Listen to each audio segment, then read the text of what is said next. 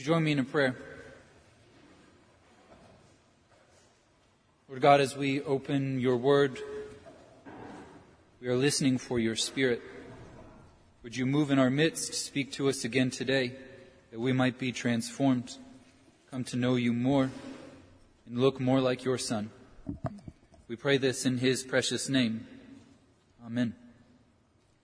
Our scripture reading today comes from the Gospel of John, chapter 10, verses 1 through 10, and it begins with Jesus speaking. Very truly, I tell you, anyone who does not enter the sheepfold by the gate, but climbs in by another way, is a thief and a bandit. The one who enters by the gate is the shepherd of the sheep, and the gatekeeper opens the gate for him, and the sheep hear his voice. And he calls his own sheep by name, and he leads them out. And when he has brought out all his own, he goes ahead of them, and the sheep follow him because they know his voice. They will not follow a stranger, but they will run from a stranger because they do not know the voice of strangers. Jesus used this figure of speech with them, but they did not understand what he was saying to them. So again, Jesus said to them, very truly I tell you, I am the gate for the sheep. All who come before me are thieves and bandits, but the sheep did not listen to them. I am the gate. Whoever enters by me will be saved and will come in and go out and find pasture. The thief comes only to steal and kill and destroy. I came that they may have life and have it abundantly. This is the word of God for us, the people of God. Thanks be to God. Last week or 2 weeks ago, I gave an intro on the Gospel of John and how John loves to use images. And he loves to keep things simple. And today's Bible verse is a perfect example of both things. Jesus tells this story about sheep and gates and thieves and robbers to illustrate this truth about himself using something from people's daily lives. And if you're not exactly sure what it meant, that's all right. Evidently the crowds didn't get it either. Verse 6 lets us know that Jesus told this little story, but the crowd didn't understand. So he tried to explain it again, being even more specific. Sheep live in pens. Bad people climb over the fence. The good guy walks through the gate. The sheep know his voice and follow him. Bad guys kill sheep. Good guys give them food and abundant life. And evidently the crowd is still staring at him blankly because his next line is, I am the good shepherd. And as he continues to explain it again and again, he has to be thinking, I guess sheep were the wrong metaphor for today. Or maybe, given that sheep are known for being dumb, he was feeling his metaphor to be tragically accurate. Regardless, the whole sheep thing is a bit of a stretch for most of us because we don't own sheep. Most of us do not watch sheep. We don't live next to sheep, which means we miss how less than glamorous the image of being a shepherd is and how borderline patronizing his explanation is. Here's another image. Very truly, I tell you, anyone who sneaks into the bank while it's closed is not a good guy. If they break through the window or through the roof and they're wearing the mask, they have come to rob the bank. They are not there to help. The security guard, he is there to protect people's money. He will let customers in and out through the door. And you will know he's the guard because he has a uniform and a badge. And he is standing at the door. He is the guard. People wearing masks and climbing in the window, bad people. Guard, good person. I am the guard. I will stand at the door to let you in and out. I will protect you. I will make sure your money is not stolen. The people with the masks are robbing you. When Jesus is still met with blank faces, he just throws up his hands and says, I'm the good guy. I don't know how else to say it. They are trying to lead you the wrong way. Don't follow them. There's an important question we have to answer from this text. Who are the robbers and thieves of today, climbing into the church over the fence instead of through the door? Who is it trying to steal the sheep? But before we go there, I want to look at this good news. Whoever enters by me will be saved and will come in and go out and find pasture. The thief comes only to steal and kill and destroy. I came that they may have life and have it abundantly. This part of the metaphor doesn't really line up with the bank, because sheep don't make a deposit. They don't earn a meal. And a shepherd, he doesn't just guard what the sheep have given him. He leads the sheep to things they haven't earned. He protects them from things they don't understand. And in that way, the security guard just doesn't quite line up. It's more like a teacher. Very truly, I tell you, the teacher that is playing on their phone when they should be teaching, that takes their class on a field trip to Cathedral Caverns and lets the children explore on their own while playing Tetris, that teacher does not care about the kids. I am the good teacher. I give the children what they need even when they don't want it. I teach them things they don't even know to wonder about. I make sure they don't duck under the rail at Cathedral Caverns only to be found 2 days later without their shoes. This bit of good news, it starts with humility. Just admitting that we aren't as smart as we'd like to pretend. Half the time, we don't actually know what's good for us. Half the time, we want to duck under the rails and see if the dark is really as scary as it looks. Although Jesus doesn't use the image of a teacher, he could have. His disciples call him rabbi, which really means teacher. But rabbi is a position of importance. It's a position of respect. So he instead goes with this image of shepherd, which would sound more like, very truly, I tell you, the guys who ignore the trash can on the street and instead walk into your house and collect your prized possessions, they are not trash collectors. They are thieves. You can tell when they take your TV, your favorite shirt, and your dog. But I am the good trash collector. I take all the trash that you'll let me and I get rid of it. My people know me because I'm the one who drives the truck.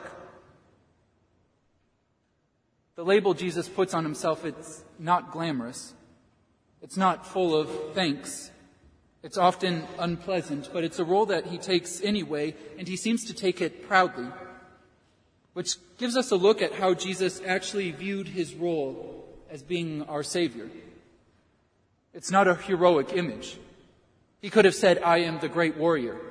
He could have said, I am the mighty king. But instead he said, I am the good shepherd. And then he gets even more humble. I am the gate for the sheep. The gate.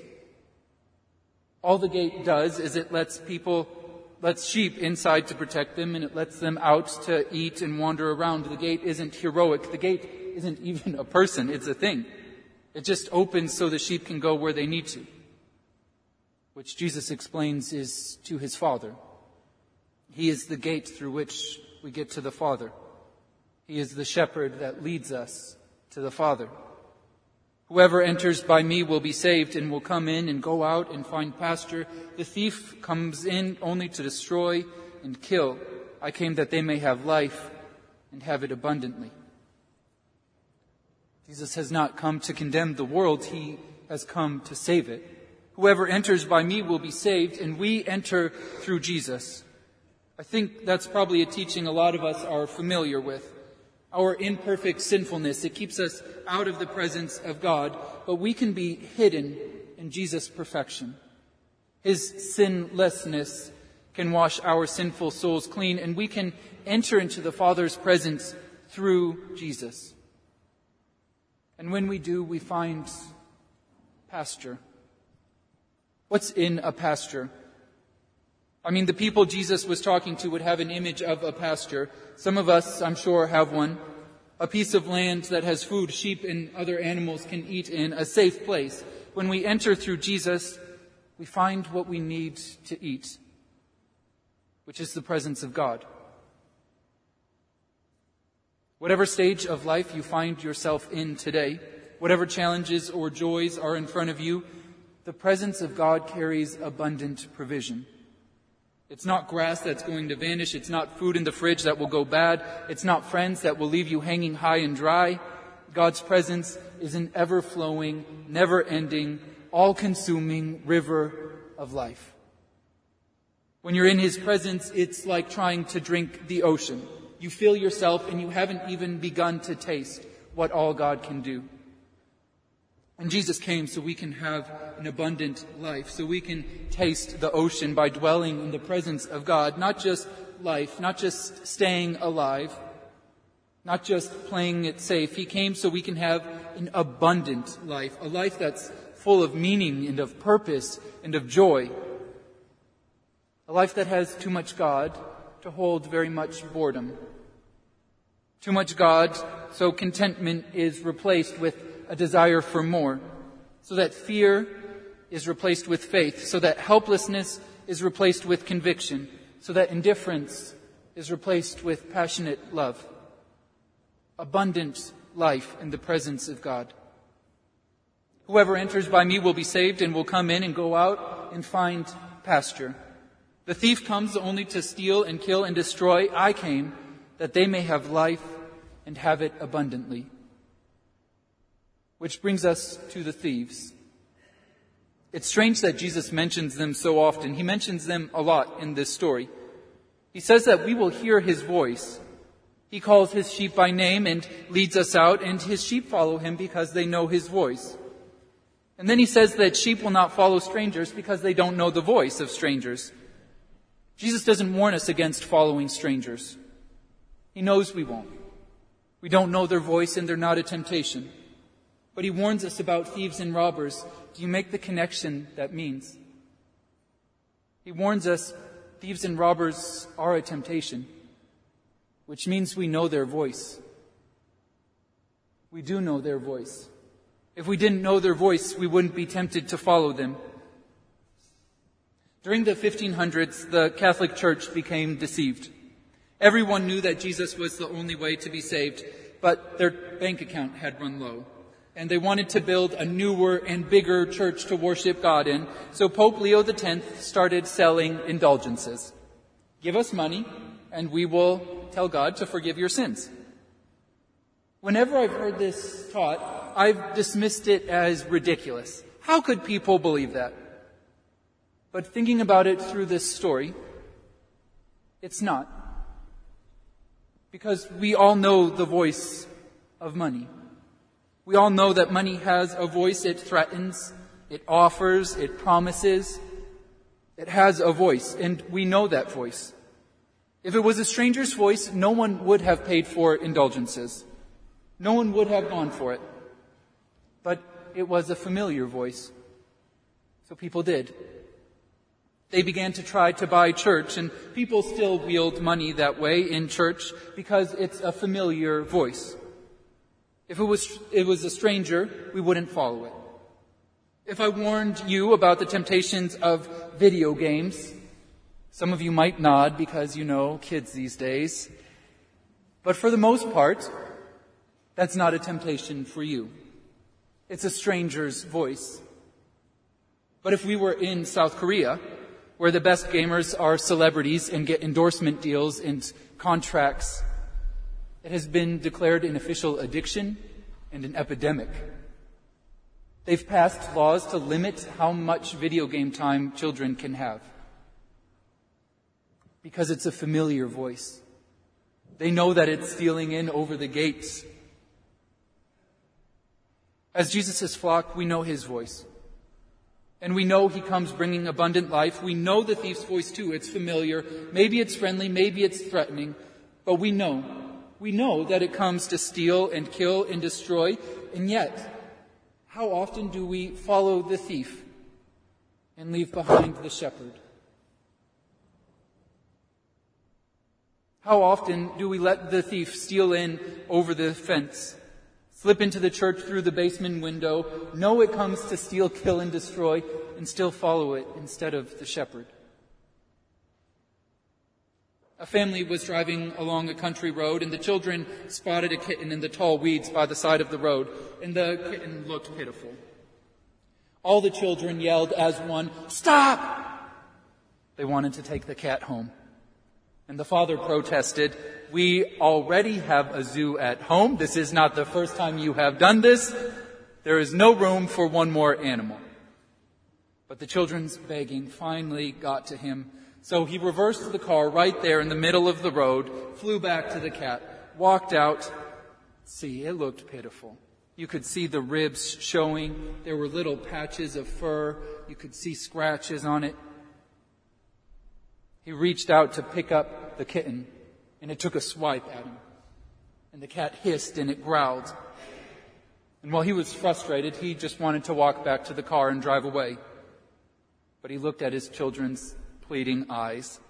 So he picked up the cat by the scruff of the neck and he wrapped it in his jacket. And when they got home, the father insisted on making a place for the cat in the parents' room so that the rest of the zoo didn't bother him. And it didn't take too long before the cat got healthy. It looked strong and beautiful, and one day the father looked around to see if anyone was looking because he has an image to keep up, and then he put down his hand in front of the cat and petted it. And instead of being scarred again by the claws of the cat just nuzzled up against his hand and began to purr. God has blessed us. But when we see God's hand reach out to bless us, isn't it covered with scratch marks and scars from us rejecting blessings? From the times we have chosen to follow the thief instead of the shepherd. Sheep, they live in a pen. Bad people climb over the fence to steal the sheep, and the good guy, he walks through the gate. It's not hard to find him. The sheep know his voice and they will follow him. And the bad guys, they'll kill the sheep. The good guy will give them food and abundant life. You know his voice. But we all know it's not the only voice calling out to us. I don't know the robbers and thieves stealing into your life, but I know the ones stealing into mine, and I know their voices. I know they have stolen too much from me, and they have given me not nearly enough. And I know that we have a shepherd, a teacher, a trash collector, a security guard, and he is the gate through which we walk. He is the host of the feast we eat.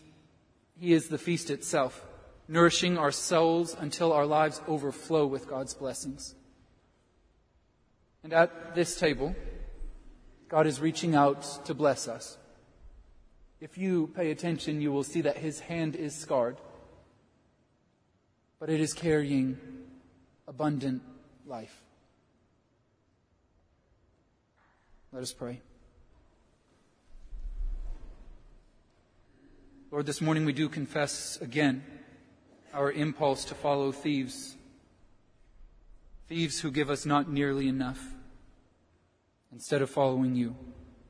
We give you thanks for this feast at which we are able to gather, that it brings to us abundant life.